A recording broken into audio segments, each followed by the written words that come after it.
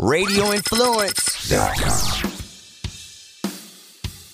This is the Valor Hour on Radio Influence.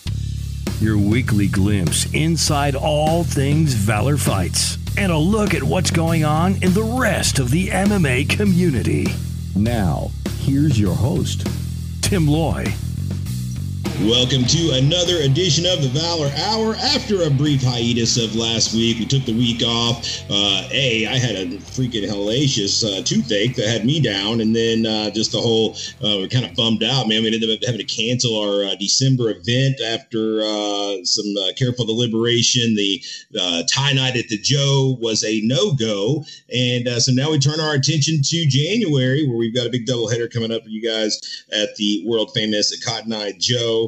And that's going to be January 8th and 9th. We've got a big amateur card on Friday, big all-pro card on Saturday. We'll be getting into that much more in depth in the coming weeks. But for this week, we're going to take a quick look back at this past weekend's UFC Vegas number 16, headlined by Marvin Vettori versus Jack Hermanson. And then we're going to jump ahead to this weekend's big pay-per-view, UFC 256, and we're going to get a preview going for that. And then next week, make sure you tune in, as it will be our buddy Tyler Edwards. He is having his first event called Primal Combat. We're going to have him join us next week to talk some about his show. And since we didn't get to do a picks panel for the tie night at the Joe, we'll close out this season with picks on his card in Lebanon. It goes down next Saturday night, and there'll be lots of familiar faces that we're accustomed to seeing on the Valor cards on that show. So that'll be fun to talk about. As always, I'm joined by my co-host, Justin Watson, and also joining us here this evening, we got the voice of Valor, Jeff Hobbs, who I've lured into, or back into, I guess you would say, the devious and degenerate world of sports betting. So he's gotten a good taste of that the past few weeks. We'll be getting his insight as well on the fights, man. Gentlemen, how are we doing this evening? Justin, it's unfortunate we didn't get to do a show last week, but we'll trudge on through this thing and get through the rest of this year and start fresh next year. Yeah, it was unfortunate to have to cancel, but this next event's going to be massive. Friday night and Saturday night, going back to back with the All-Pro show on Saturday. It's going to be crazy, man. Jeff, of course, always, a bummer whenever you're getting ready for a show and then it ends up not happening. But obviously, we've got a big one next week. We'll get to see each other and do what we do in Lebanon. Yeah, absolutely, man. Hate to be bougie and materialistic, but it really sucks to lose a payday. Oh, yeah. Exactly. I already had that money spent. I was supposed to give Chuck at the Joe that money for some January upshirt tickets, man. Oh, wow. Yeah, it just hit me a second ago that without that show, I never saw him and got my tickets. So, but yeah, it's going to be a treat to. I'm always traveling up that way to see you. It's going to be pretty cool to have you come down this way and hang out with me this next weekend. Yeah, I'm pumped for it, man. A lot of our Middle Tennessee talent will be on display there at Tyler Edwards Primal Combat. Let's jump into a quick recap of this past weekend's action. It was the UFC Vegas number 16. And man, this card took a lot of hits at the last minute. It lost. Man, you're looking at the fights that were canceled is literally as big as the list of fights that happened. A lot of the guys that we were super excited to see on this card, we ended up not getting to see. I was really excited for that Nate the Train Landwehr and Movsar Evloev fight. Evloev ended up pulling out with COVID, or getting pulled out with COVID on fight day, and then also Cody Durden, former VFC bantamweight champion, was scheduled to fight Jimmy Flick, and I guess Durden ended up having pink eye. He was wearing sunglasses at the weigh-ins. I thought it was just for flair, but apparently he was trying to get that pink eye cleared up before the commission noticed it. So that fight is rescheduled for the 19th. So that'll be next weekend. That card is really big. That card's like 14 or 15 fights now, but I'm sure with COVID we may not end up with all that. We'll talk about what we did get. Well, by the way, we also lost the Tyler Santos and Montana De La Rosa fight. So for me, that going into that card, those were kind of like my three underdogs. Honestly, those are the three underdogs I was going to play. And That said, had they fought, maybe I wouldn't have done as well as I did. This ended up being a really good night for me.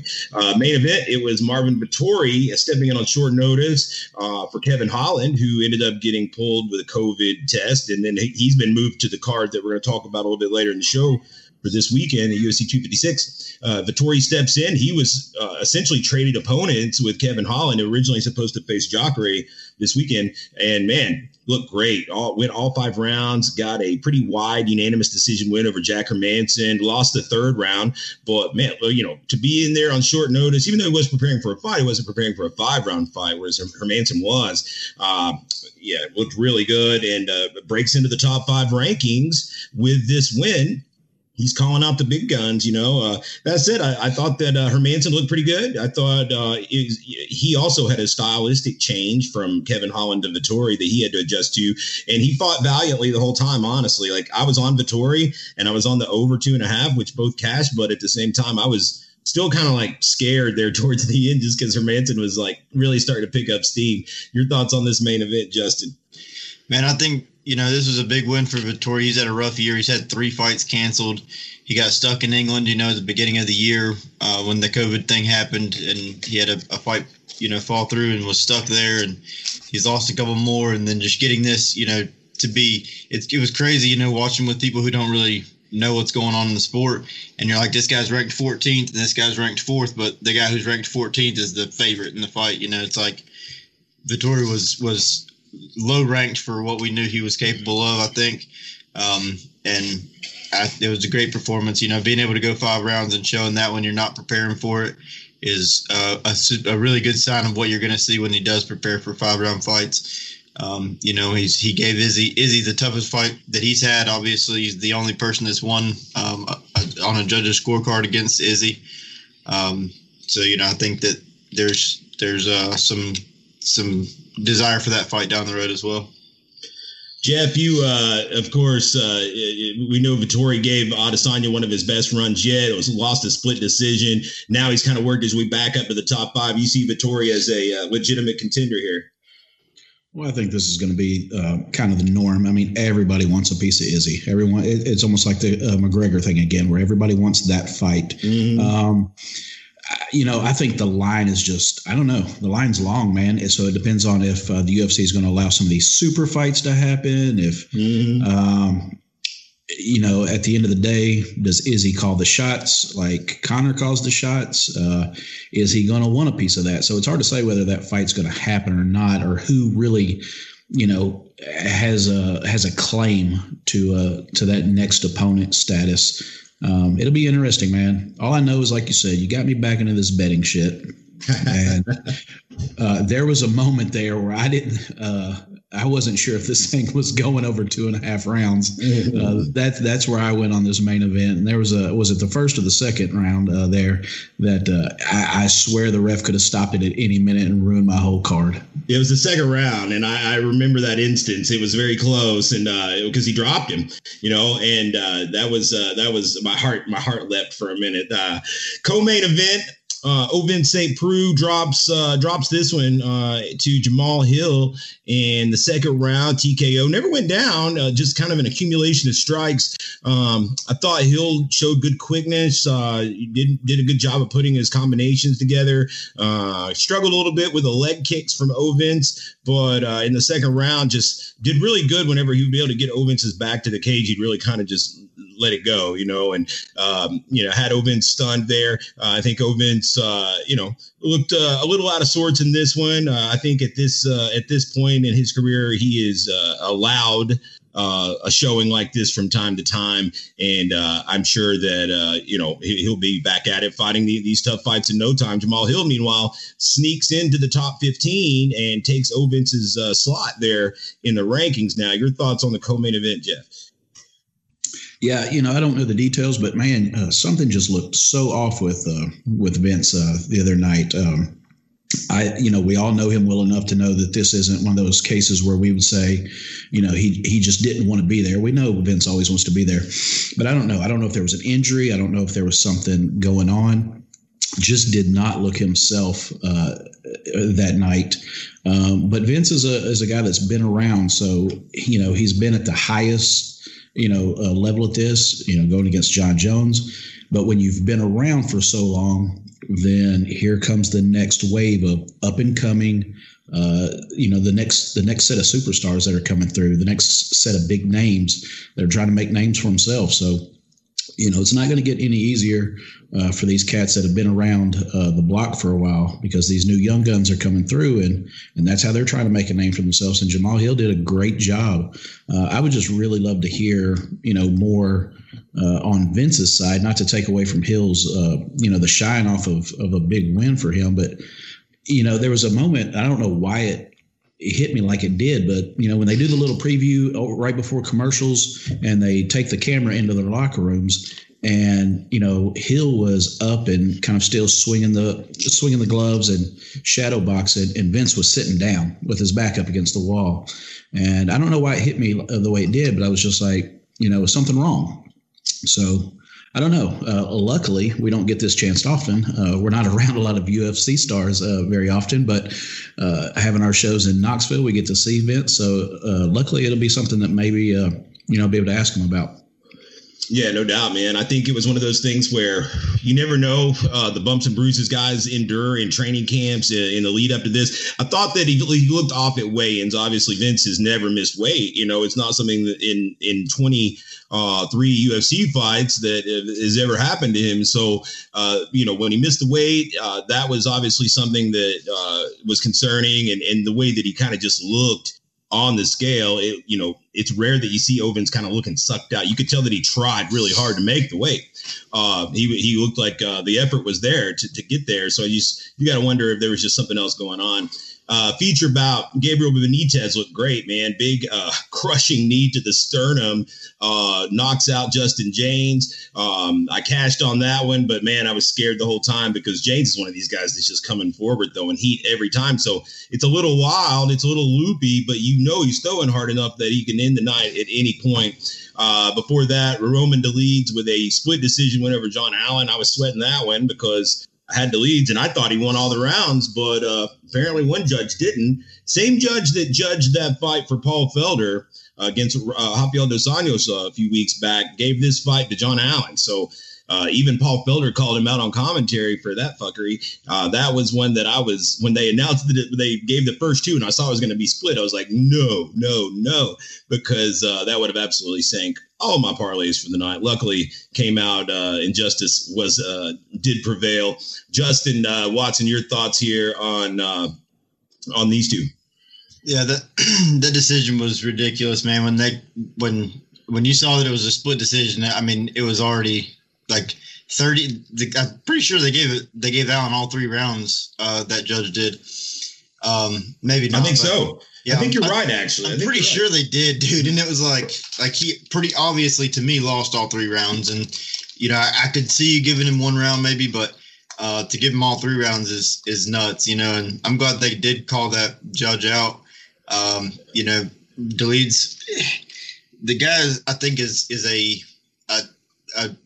true prospect coming up in the light heavyweight division with a vast array of tools, but he's gonna have to get a little bit smarter in there. I feel like in the first round he looked over at his coach and asked him if he wanted him to submit the Brazilian John Allen, and he's like diving for heel hooks and shit. And I didn't like that. No, dude, he obviously has the advantage on the feet. He can stay inside of his guard and smash him all he wants, or get into half guard and throw some ground and pound. And he's like diving back on ankles. It just was a little bit too much confidence there. I feel like as definitely as he gets up into the more elite of the weight class, it's not going to be something that works out for him. Gabriel Benitez, I was with you, man. I was afraid of Justin James. Last minute, I was thinking, man, I almost wish I would have taken James as a dog here, just because the dude's wild. You just never know. He can pull it out. But Gabriel Benitez looked amazing. That knee to the sternum was devastating. leading off the main card, man. Now this guy here, he was a beneficiary of the fallouts essentially because he would have been down on the prelims. Instead, he gets to open the main card. Jordan Levitt moves to 8-0, Contender Series alum, and man, this guy is the absolute definition of unassuming. You would never think this guy's a fighter. He's certainly an odd character. Knocks out Matt Wyman with a slam in 22 seconds. And I believe it is the first ever TKO or KO in the UFC in which no strikes were thrown. And Jordan Levitt, man, moves to 8-0. At first, upon just first watching this, you would almost think that it was kind of a fluke. But Jeff, this was no fluke. He definitely he framed it perfectly. No, absolutely. You and I were talking at this one, and same thing we said then. Like, a lot of people are going to think that this was like one of those fluke knockouts, but if you watch before he goes down, the way he purposely, pulls his left arm in and frames it across his face and across his jaw, he knew exactly what he was doing. It was beautiful. Not a lot you can say about it other than just a beautifully completed technique there. I believe we've got to say that's probably the end for Wyman. Wyman just looked very old out there. He was cut today, Tim. Was he? Cut today? Yeah. Oh, yeah. That makes sense then. Yeah, almost uncomfortable, honestly, just watching that. The preliminaries, also good action. Louis Smolka with a second round TKO ground and pound victory over Jose Quinones. Looked good, man. I thought Smolka is one of these guys that, when he gets on a roll, he's really kind of capable of beating almost anyone. One guy that really stood out to me was the second bout of the night. Ilya Topuria moves to 10-0 with a first-round knockout over Damon Jackson, the Leech. Man, Topuria is one to watch. This guy is so well-rounded, so exciting. Knocks off Yusuf Zalal in his debut. Now he's 10-0, and this is a guy that there's just so many exciting fights that I can think of for him in featherweight. Leading off the card, Jake Collier bounces back from a very poor showing against Tom Aspinall and a few months back, and he gets a unanimous decision over John Vellante. This is one that I was really kind of scared to trust either guy just because you didn't know what you're going to get with Collier. But tell you what, man, Collier used to be a middleweight, and he's definitely like a tubby fat body here at heavyweight, but he was actually looked pretty quick, and I thought that his striking actually was remarkably pretty good. Justin, your thoughts on the prelims? We'll wrap this bad boy up. Yeah, I agree on Jake Collier. I went against him. I took with Vellante here. I mean, Vellante should be fighting at 205. He's puffed up too, but Volante's a small heavyweight where Collier weighed in right there at the limit. And, he definitely had the size advantage, but he had the speed advantage, I think, as well. And I don't know, maybe he can do some damage at heavyweight, being as athletic as he is, throwing, some high kicks that you don't see in the division much. But it's wild when you see a guy with, go from 185 to 265. Something's got to be going on there, I feel like. Then, yeah, Topuria looked amazing, man. Damon Jackson's no pushover. Obviously, Yusuf Zalal is a tough cat, but getting past Damon Jackson, making it 2 in a row is a big step for him. I think you'll probably see him in some big featherweight fights coming up. Absolutely, and that is going to do it for UFC Fight Night Vegas. Man, it sucks to lose the fights when you lose the fights and it's people that you really wanted to see, like the Landwehr and Durden situation. But I got to say, honestly, an 8-fight card like this is about the perfect length of time so as not to lose me in my attention. Now, if they'd started just a little bit earlier in the night, I wouldn't have complained about that. But honestly, an 8-bout card like this, I was still pretty entertained. And overall, I thought it was a good card. Let's move on to what we got coming up this week. And for that, let's bring in the always venerable Greg Hopkins. Greg just announced, of course, we already knew, but officially getting ready to return to the cage for the big rematch with the Asian Persuasion Jason King on January the 9th, the main event of that second night of our doubleheader. Greg, how's it going, my man? You hit the training mode yet, or are you waiting until after Christmas?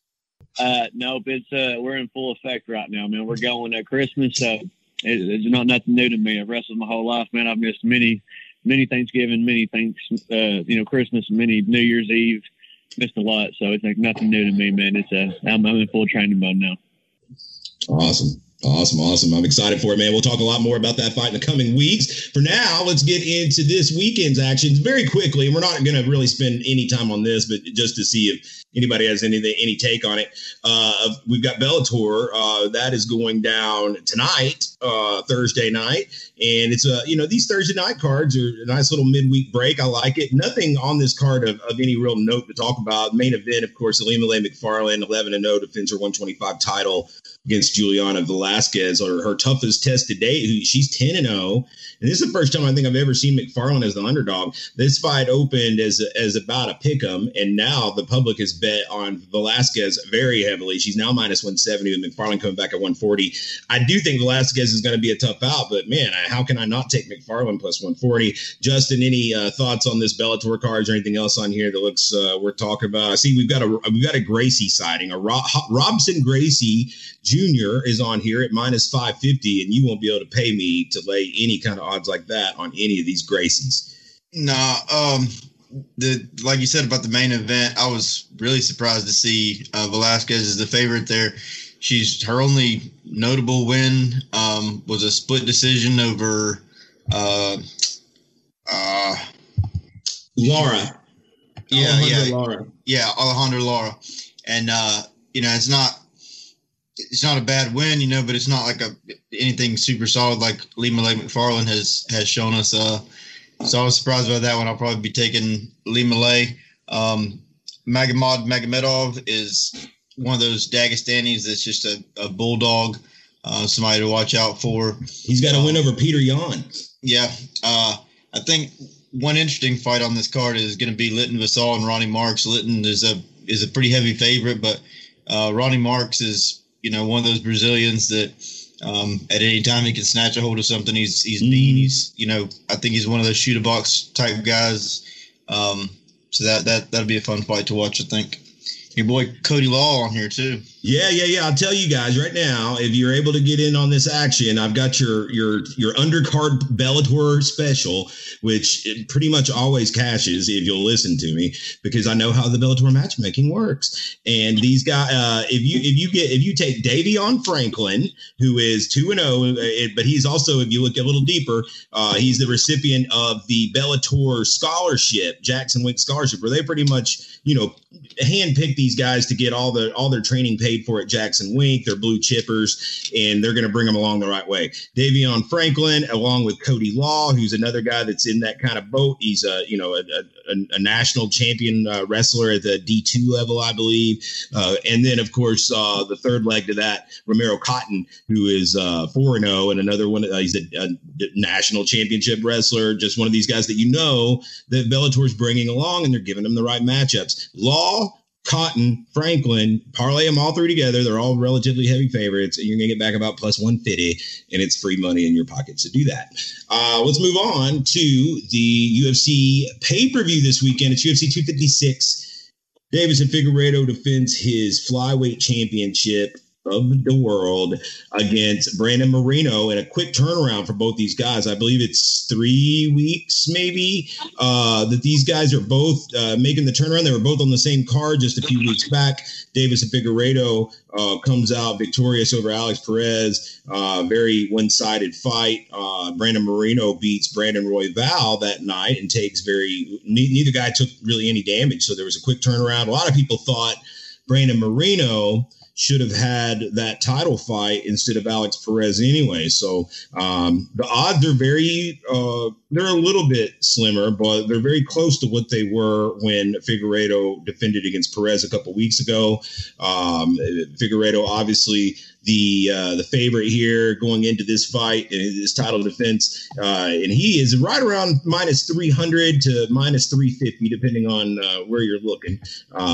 He's in my opinion, a rightful favorite here. I think Moreno's, well-rounded, and a lot of people are giving him a shot here, but Figueiredo is my pick. I'll go to each of you guys for this main event, and then we'll run through the rest of the card a little bit quicker. Justin, your thoughts here on this title fight, 125? I actually like this fight a lot. I don't think Moreno's a bitch, and Figueiredo's so exciting. He's going to be, anybody he fights, he's coming straight forward, and it's going to be fireworks. And I think Moreno will oblige that. I'm hoping that he can make the fight be drawn out a little bit. We might see, 3 or 4 rounds of just hard fought action at 125 in that fight. But I agree. I see Davison getting a finish here. And the sky's the limit for him after that, I think. All right, so that's 2 of us on Figueiredo. Jeff Hobbs, your take on this main event. Are you riding with the favorite? I kind of got to, but it's going to be an exciting fight, man. It's going to be a great fight. The fact that they were both on that same card with quick turnarounds, so everything's still kind of even Steven here on that. You take away Mighty Mouse Johnson and Cejudo. I just feel like this group of flyweights that's here now that anybody can be beaten on any given night. With Johnson and Cejudo, you always felt like this was, they were no brainers. But, I think the odds are correct. I like Davison in it, but I still kind of have that feeling like on any given night, any one of these guys can be beaten. Greg, your take? This is a hard one right here because you got Moreno in here at plus 265, and that's a very appealing plus 265 right there. I don't know how we pick against Figueiredo though. He's minus 335. It's hard to bet him with those odds. But like if I were to bet on that fight, I would bet that it doesn't go the distance. I don't think Moreno's ever been finished, but I think that Figueiredo, if he hits him, he'll go down. I think that fight doesn't go the distance. Co-main event, man, a lot of people are excited for this one. This may be the most anticipated fight on the card, and I know I'm real pumped for it. Lightweight action. It's Tony Ferguson trying to rebound off of a loss. A lot of people may say surprising loss to Justin Gaethje. Man, he got lit up. He got touched up quite a bit in that fight. And he's going to be taking on the surging Charles do Bronx Oliveira, who's won 7 in a row, all finishes. And now, it's not like he's been fighting the level of competition that Tony Ferguson has. Let's keep it in perspective there. But, man, Oliveira's just got a lot of momentum. He's a guy that feels like he's been overlooked. And in all fairness, he really kind of has been overlooked. Ferguson, the favorite here at -1, in a median, minus 170-ish, with Oliveira coming back in the realm of about 140, 145. I personally like a shot at the underdog Oliveira here. Obviously, Ferguson is, dangerous out always, but, man, it just seemed to me like he really got touched up a lot in this last fight. If Oliveira is able to put his hands on him, we'll see what his durability is like. So I like the plus money on Charles Oliveira. Jeff, your take on this co-main event, man? This is honestly the fight I'm looking forward to most. Yeah, absolutely.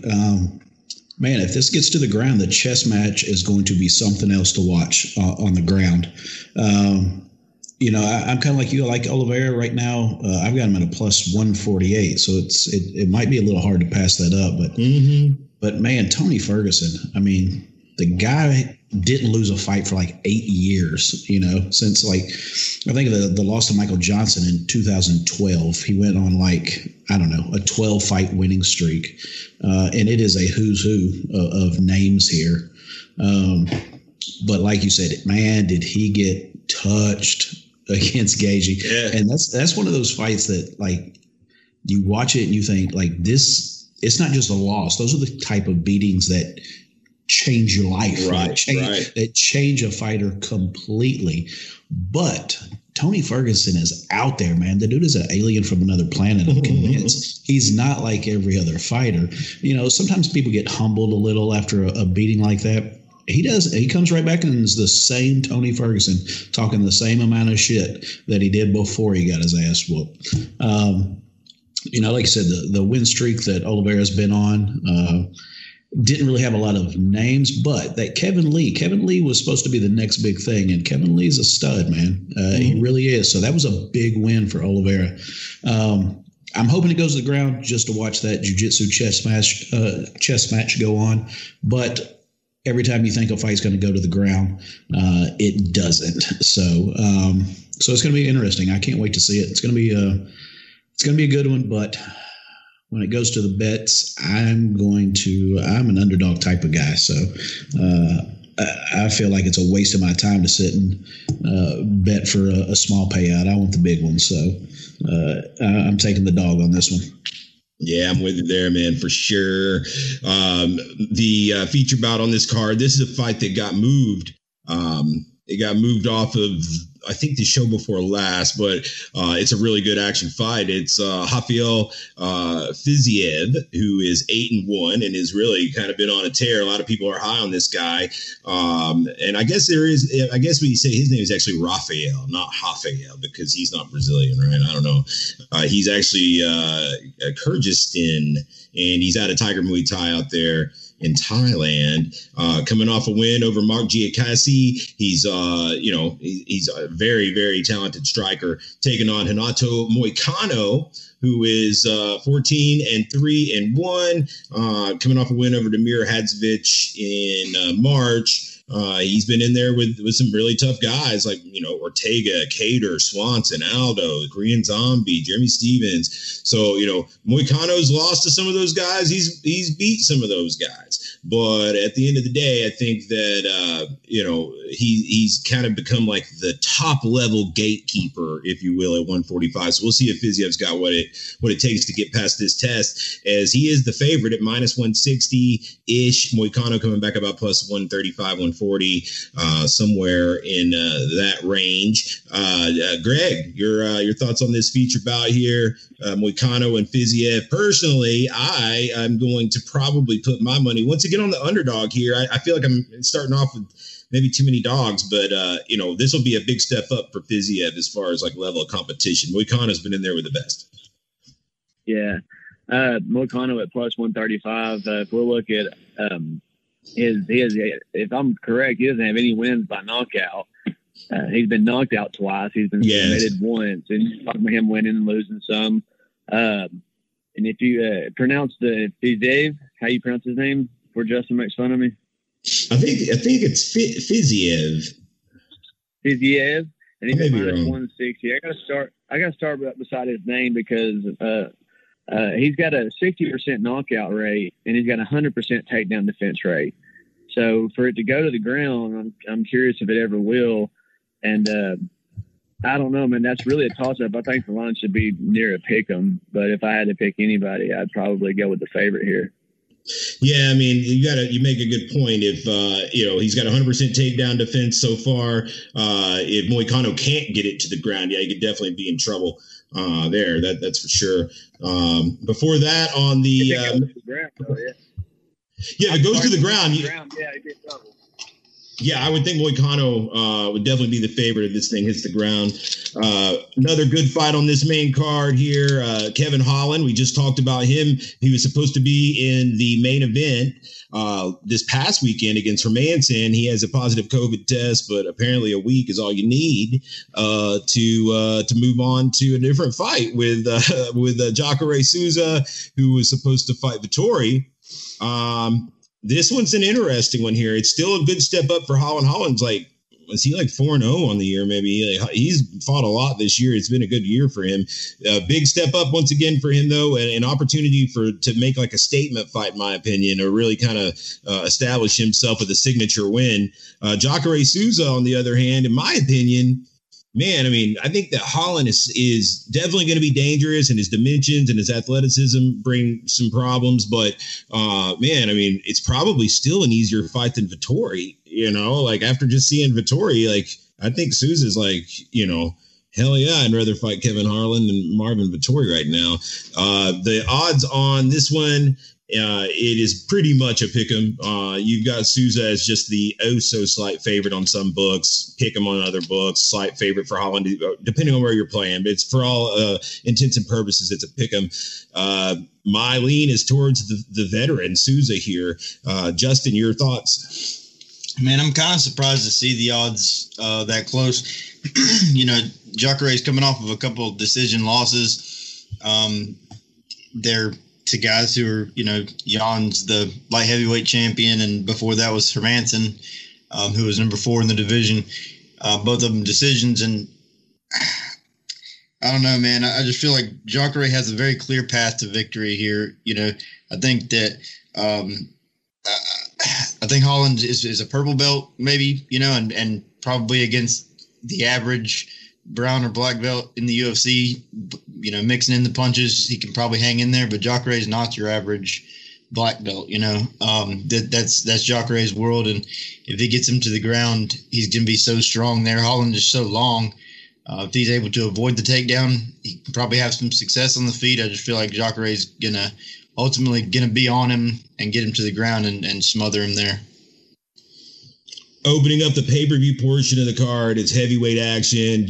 Junior Dos Santos, JDS, 21-8, takes on the undefeated Cyril Gane, teammate, training partner of Francis Ngannou. JDS, man, he's come upon hard times. He's lost 3 in a row. And he's getting knocked out in all of them. And off a loss to Yair Rozenstruik back in August, where he succumbed to ground and pound. Before that, knocked out by Curtis Blades in January, and then before that, knocked out by Francis Ngannou. Now, these are all 3 big heavy hitters. It's not like he's fighting chumps. That's the thing. And still, Dos Santos is always going to be dangerous. But in my opinion, it's a big step up for Gane. Once again, that's kind of the theme that we've been getting. These young bucks, making an attempt to step up there in class against these vets. Up until this point, Gane's best win is over Tanner Boser. He doesn't have just a whole lot of, if you look at the records of the guys he's fighting, they're good records, but just they're not anywhere near the spectrum of talent that Dos Santos has been fighting literally the world's elite. So this is a tricky one to me. I think, knowing that Dos Santos has been getting knocked out and knowing that Cyril Gane is a knockout artist, it seems to be reason that Gane should be the favorite. But right now he's like minus 420, minus 450. I can't get there on a guy that's 6-0 over a guy like Dos Santos, who's just his pedigree is so good, even though he is obviously in the twilight of his career. I'm going to take a small stab at that plus 350 on JDS. Greg. Yeah, you touched base on a lot of everything that I was going to mention.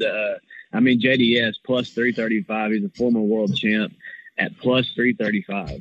That's, you got to be disrespected by those odds against a guy that's coming in his 7th fight. Now, we will mention that his last 4 fights have all got canceled for different reasons. I'm not going to go over them, but Gane's last 4 fights have been canceled, so he should have a lot more on his record than he does. But, 5 of his last 6 were finishes. And, Tanner Boser was his only, his closest win to JDS. And that's just the leap of distance. And speaking of leap and stepping up, I want to touch base on the Susan Holland fight. If you look back and do a little bit of homework on all these guys that had a late 2019 and a whole 2020 have been having really good years of fighting all these guys that are coming up through the COVID era, where they're not really UFC caliber kind of guys. They're getting, 2 wins in a row, 3 wins in a row, like James, these different guys, they're getting these wins. And then they're like, all right, now we're going to match them up with an actual UFC fighter, like Holland versus Susan.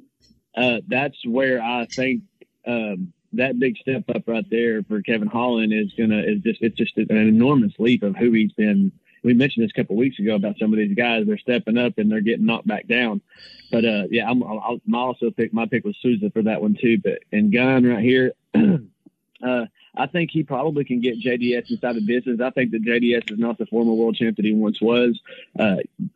Taking the stab at 335, I don't hate that. I would sprinkle a little bit on there, but I don't think I would parlay, Gane anywhere either. So I would probably take a stab at JDS on the books, but I would probably want to bet that the fight doesn't go the distance if I was gambling on it. Prelims, man, looking at this card, it's actually pretty damn good. The prelims are pretty stacked.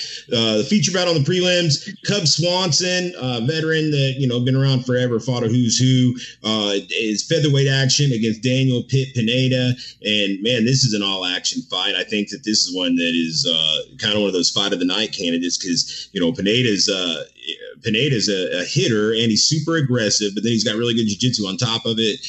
Swanson is I don't think Swanson's ever been knocked out. I don't think he's ever been knocked out. So, I guess Pineda's going to have to get this fight to the ground. Pineda is a minus 160, 165, which is, based on name value, that is a little surprising to me. Cub Swanson coming back at about plus 145. Jeff Hobbs. Yeah, Pineda's a guy he's been so up and down for me. He was a UFC guy. Had to end up going back down to LFA. Took a little stab in Bellator, I think like 2016, 17, somewhere in there. Had to go back to LFA. So he just made his return back to the UFC. He was, he was in PFL, I think. Yeah, he did good. He got to the finals, I think. Well, he did, but he had both his wins overturned in PFL for banned substance. Oh. So he had a real shitty 2019. I just remember both those fights getting overturned later, and just bad 2019. But came back, had the TKO against Herbert Burns, which was brutal. Yeah, those elbows were fucking brutal. But he is going up against OG. Oh yeah. Fucking ocean spray cranberry on the fucking skateboard cups. That's my dude right there, man. They just don't get as OG as him. I was watching an old WEC fight the other day, and it is just hard to believe how long this guy's been around. Since the early 2000s. Started his career out with a loss. Went 0-1, but fought his way up through. King of the Cage. Lived in WEC for so long before he came over to the UFC, and has just been in some of the best fights at his weight class over the last 6-7 years. His last fight was against, everybody was on Kron Gracie's nutsack. Oh yeah. And he whooped his ass. It was a good fight. But it kind of derailed that train. Everybody thought Gracie was the next big thing. So he stepped on up there against the OG and got shown what was up. So I am still staying with my Cholo, Cub Swanson on this one. And I wouldn't say Cub is also this is my dog. This is definitely an underdog pick. He's at plus 136 right now on FanDuel, and I am jumping on that. Yeah, man, it seems like a lot of these underdogs just, to me, seem really appealing this week. I don't know if it's just because they've been biting in the past weeks or what, but it seems like we do have just some really live dogs here. And there's another live dog in this next fight, female fight. It's going to be Mackenzie Dern. Both these ladies are very good on the ground. Mackenzie Dern taking on Virna Jindarova. Yes. Hey, Tim, let me touch up on that Swanson fight. Okay. Yeah. You got a different take. I've got to disagree with you guys. Pineda minus 150, 27 wins in his career. Do you know how many finishes this guy has? A lot, I'm sure. Let's go look it up on Tapology real quick. 27 finishes. Oh, all finishes. All finishes is what I'm pretty sure of. All finishes. You mentioned something that you didn't think Cub Swanson's been finished. For some reason, I don't think he's been knocked out. He's been knocked out. He's been knocked out one time. One time, but he's been finished 8 total now. He's been knocked out once. Pineda's got 27 finishes, so when he wins, that's how he wins. So he's 35 right now. Cub Swanson's been out for a couple of years. He's been down. I don't know if he's going to knock the ring rust off for a hitter like this. This fight's not going the distance. You guys is the underdog lock of the week versus my damn favorite lock of the week. I promise that. And every time, I know it's crazy, but this is who I got as me. I hope I'm not persuading you otherwise, Jeff, but I think you're not. Trust me, going to get finished in this fight. He's 37. He's 37 years old. He was already on his way out a while back. So, but both these guys are not really spring chickens. No, Pineda's 35. Yeah. But if you take Pineda inside the distance, you're getting like almost plus 150 your money back with Pineda. 27 finishes. I'm going to take my chance. That line's a little skew right there. Plus 140 inside distance, which does bring me What do you think about Pineda? Maybe that. I'm sorry, what now? Yeah. Inside the distance right here. But yeah, that's what I'm saying. But that plus 140 is weird because he has 27 wins, by finish. And inside the distance, he's like plus 140, plus 150. I think that he should be a lot less. I think the odds should be a lot less than that. It's just a little weird to me. And then you guys are sitting there saying Swanson's my guy.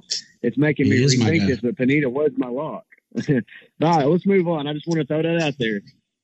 I think with Swanson, you've got a little bit more just, I guess, what would you say, just back class?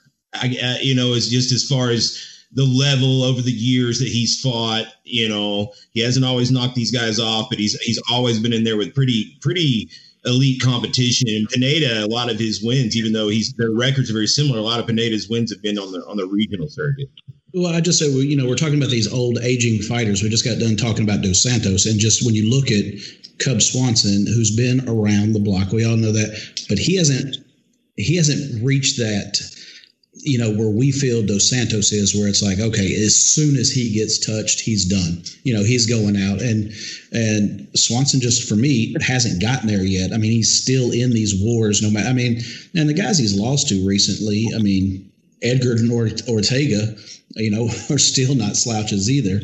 Right. So I don't know. I mean, Greg's probably right in a lot of things that he's talking about.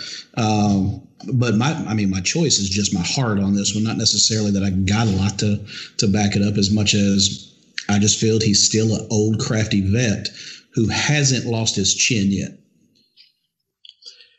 And then before that, we have got Mackenzie Dern, Verna Jandiroba. This is strawweight fight. Two grappling specialists here. Mackenzie Dern, the favorite, right around minus 190 to 200, with Jandiroba coming back at plus 165-ish. It's another underdog I like, man. I mean, Dern obviously has world-class jiu-jitsu. She's been subbing girls. Jandiroba I think she's a black belt too. Neither of these girls are really good strikers, but I think Jandiroba's wrestling may be better. So if Dern struggles to get her down, we kind of get just one of those like coin toss kickboxing matches potentially. Dern's striking is not good, but she does throw kind of hard. Justin, your take. I like this fight a lot. Jandiroba's got 16 wins, 13 by submission. And obviously that's what Mackenzie Dern's looking to do. Both girls coming off of, fairly quick submission wins in their last two fights. I agree. This may end up being a stand-up fight. I don't know. Jandiroba just has that killer look in her. She's kind of like Davison Figueiredo. She's something about the way she looks scares me. So I think I'm going to play Jandiroba on this. If she gets on top and is able to control Mackenzie Dern, like you said, with the wrestling, and she can stay out of the submission, she might be able to lay a lot of damage on Mackenzie Dern and then sub her and get her out of there. She's kind of like that mix between Figueiredo and Maurice Green. Yeah. Yeah. Anyway, I got to go with Jandiroba too, man. Again, this is one of those cards where I really like these underdogs, which in turn makes my DraftKings lineup construction feel much easier, because I don't mind. We'll do DraftKings at the very end, but I don't mind taking these chances on all these underdogs. And then leading off the televised prelims, my opinion, another fight of the night candidate right here. This is good. 145, Billy Quarantillo taking on Gavin Tucker. Tucker, a very hyped Canadian prospect. He came into the UFC undefeated. He ended up taking a loss where he about got beat to death, and then he came back and beat Justin James after getting dropped by Justin James early. He's taking on Billy Quarantillo, who's been looking really good in the UFC, beat Spike Carlisle, and that was a really good win. I'm a fan of Billy Q, and I'm a fan of playing Billy Q on fantasy too, because he's the type of dude that racks up a lot of points. Yeah, he's always busy. He's the favorite here. He's one of the few favorites I like here, actually. Billy Quarantillo minus 165, Gavin Tucker back at 145. Justin. Yeah. I like Billy Quarantillo here too. He's one of those kids that has come up recently. Did he come off the Contender Series? I think he did. I believe he did. He's been around a while though. Billy Q's been around for, it feels like, a damn decade. Really? I feel like it's just been a year or two. Maybe not that long, but like I feel like Jeff, back when XFC was around, wasn't Billy Q a guy that they used? Yeah, actually, he was. Yeah, that's what I thought. So he's been around a minute. Yeah, I think he's the more well-rounded fighter in this. I think he's going to be the aggressor, and I like him as the favorite in that fight. And then, of course, we've got a late change here. Originally supposed to be Angela Hill versus Tisha Torres on the main card. Angela Hill has COVID. And so now we get Tisha Torres versus late replacement Sam Hughes, who we've seen coming up on these developmental shows. Sam Page. She fought for the LFA for her last 3 fights, including what I believe. She didn't win the belt, did she?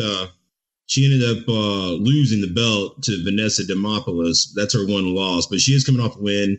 Short notice fight against the tiny tornado, Tisha Torres. Very, long time vet. I think Torres is going to probably be better here. I think Hughes could be good one day, but I think right now on short notice is an uphill climb. Tisha Torres, a pretty heavy favorite, minus 450.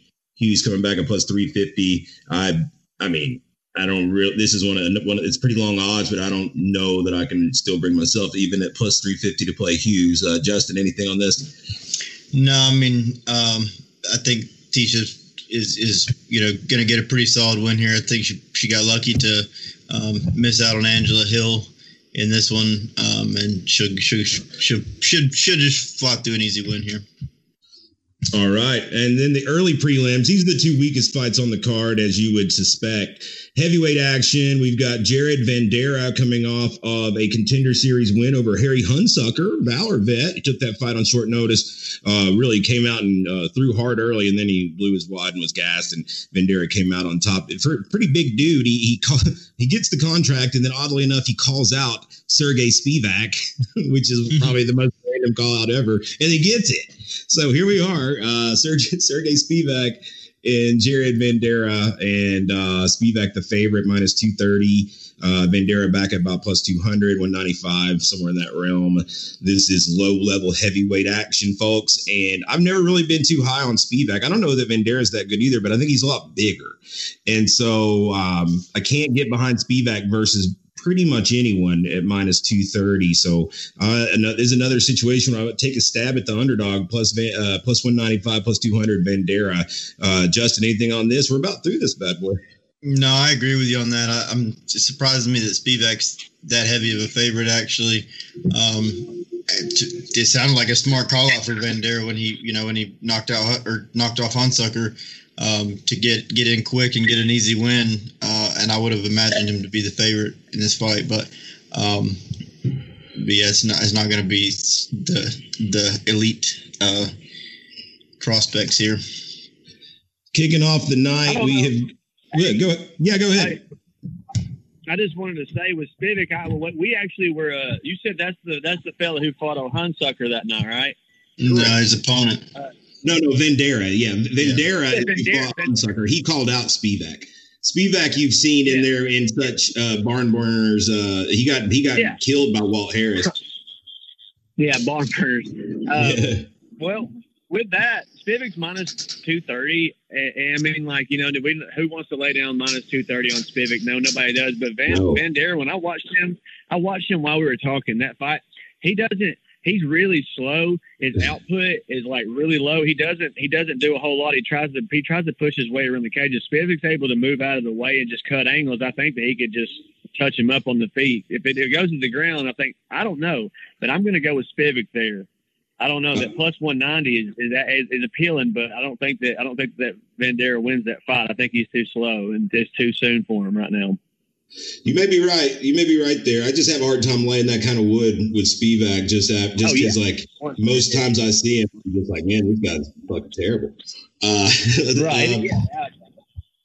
Opening up the night, we've got the curtain jerker, and it is this one another interesting one here, as we have got Slippery Pete Barrett taking on Chase Hooper, young prospect. It's a featherweight bout. Chase Hooper, last time out, we saw him against Alex Caceres, Bruce Leroy. He was a heavy favorite on that night and was completely exposed. Hooper very good on the ground if he can get it there, but he was not able to get close to a takedown against somebody with the movement of Alex Caceres, who really just made him look bad. I don't know that Pete Barrett is really going to be that same type of guy to be able to make him look like that as Caceres did. As once again, Hooper is a pretty big favorite here. I fell for this trap last time and I didn't feel good about it. We've got Chase Hooper as a big favorite. He's minus 400 here. Pete Barrett coming back at plus 320. I don't know, man. This is one where I'm probably going to just pass because, Hooper made me feel real dumb last time, and I still don't know that Barrett's really that good, though. So Hooper could still outclass him here if he's able to get it to the ground. Greg, you got any thoughts on this one? I'm in the same boat as you are. Hooper made me look like a fool against Bruce Leroy right there, man. I'm not laying minus 400. I'm definitely not parlaying his ass anywhere. I'm not putting Hooper in my lineup anywhere. If I do put Hooper in there, I'm going to get him by submission. And I don't know what the odds are on that. I'm sure it's somewhere in there. But if I was going to bet at that fight, I would bet Hooper by submission. I don't care what round, but I think at one point in time, because he doesn't do takedowns. He just kind of like laces his legs around like a snake and spaghetti noodles you and just kind of falls down. And then his equilibrium is so good that he's able to edge his way back around to get wherever position he wants. So that's why I would take Hooper by submission. It's even money on Hooper by submission. There you go. Justin, any thoughts on this one, man? I don't know if I can get behind Hooper yet till I see better. Yeah, no, I feel like I can't really remember, but Pete Barrett's last fight was Yusuf Zalal and went to a decision. I feel like Pete Barrett was just, real tough, gritty, and was able to withstand a lot of shots and bring a lot of ferocity as well. I don't know that Chase Hooper is going to be able to weather a storm like that. The kid's still so young. It's weird even seeing him in there, but he's going to have to get it to the ground in order to make me feel comfortable. I won't be playing him. I agree with you guys as far as I won't be playing him anywhere. All right, and that is our fight card. Before you jump into DraftKings real quick, I'm going to give you guys a chance to just give your quick picks on each of these. I'll go first. Just run down the card real quick. I got Figueiredo. I got Oliveira, the underdog. I got Moicano, the underdog. I've got Souza, who is kind of the underdog in some books. I've got Junior Dos Santos at plus 350. I'm going to go with Cub Swanson as the underdog plus 140. I'm going to go Genderobo, the underdog plus 160. I'm going to go with Billy Q as the favorite over Gavin Tucker. I'll go with Tisha Torres, the favorite over Sam Hughes. Take Jared Vandera, the underdog. And then, if I got to make a call on the last one, I can't lay the 400, so I'm going to go with Pete Barrett at plus money, but I'm not super confident in that. Hobbs. Yeah, I'm going to get on that Cyril fight, but I'm going TKO or submission at minus 165. I'm going to throw Tisha Torres in there with that at minus 500. Yeah. I'm going to roll with Mackenzie Dern and Cub Swanson. Mackenzie Dern at minus 200, Swanson at plus 136. All right, Justin. I got the exact same picks as you, except for I'm probably going to end up – I'm not going to bet this fight, but as far as my picks go for a pick'em leagues, I'll probably take Hooper.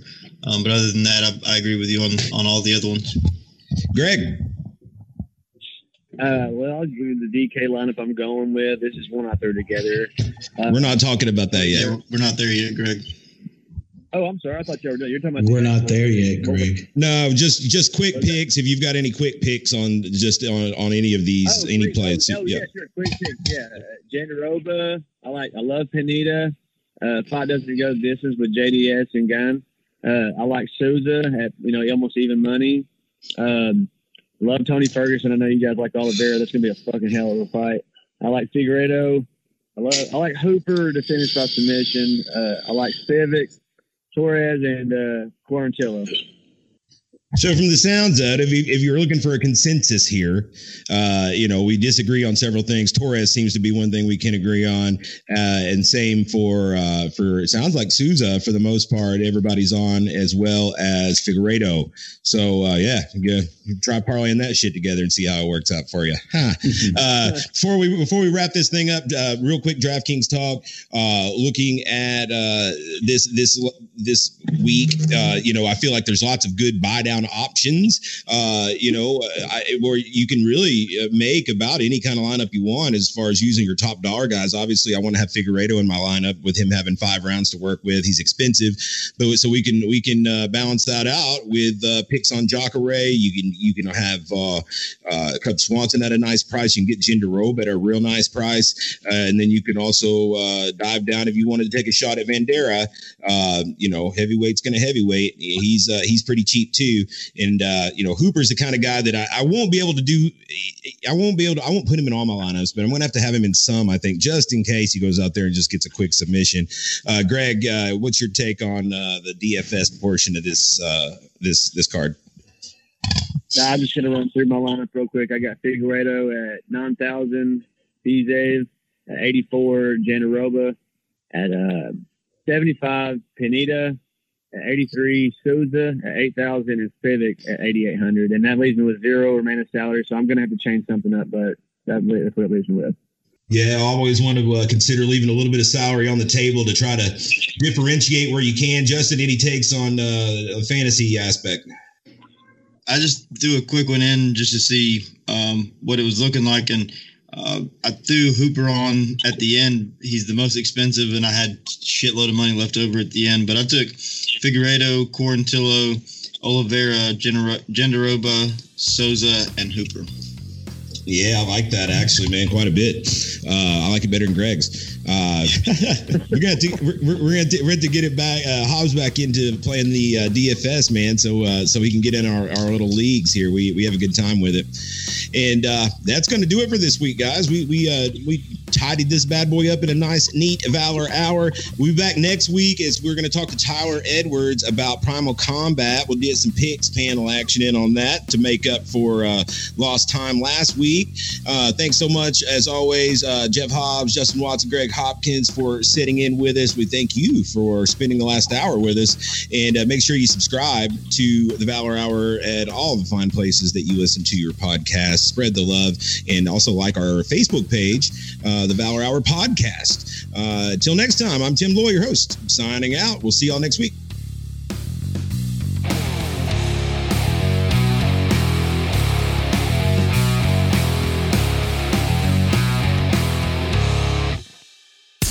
This is an MMA Report with Jason Floyd and Daniel Galvan Quick Fix on Radio Influence.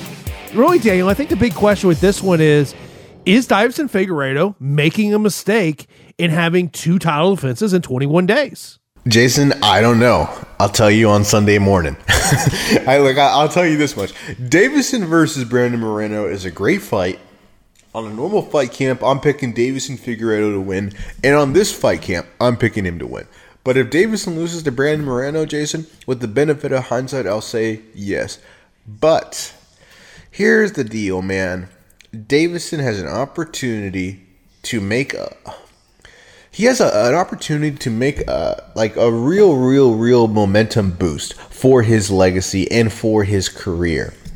Because right now, Deiveson Figueiredo is a guy who is one of the most talented fighters in the world, who comes across like a star. The problem is the world just doesn't know it yet. And he's putting himself in positions to get more attention from the world. By doing these fights on short notice, by saving the pay-per-view, he's going to get more time on ESPN. He starts building the legacy that he's a champion who's going to fight anyone, anywhere. I mean, that's the type of thing that worked really well for Kevin Holland, who's also on this main card.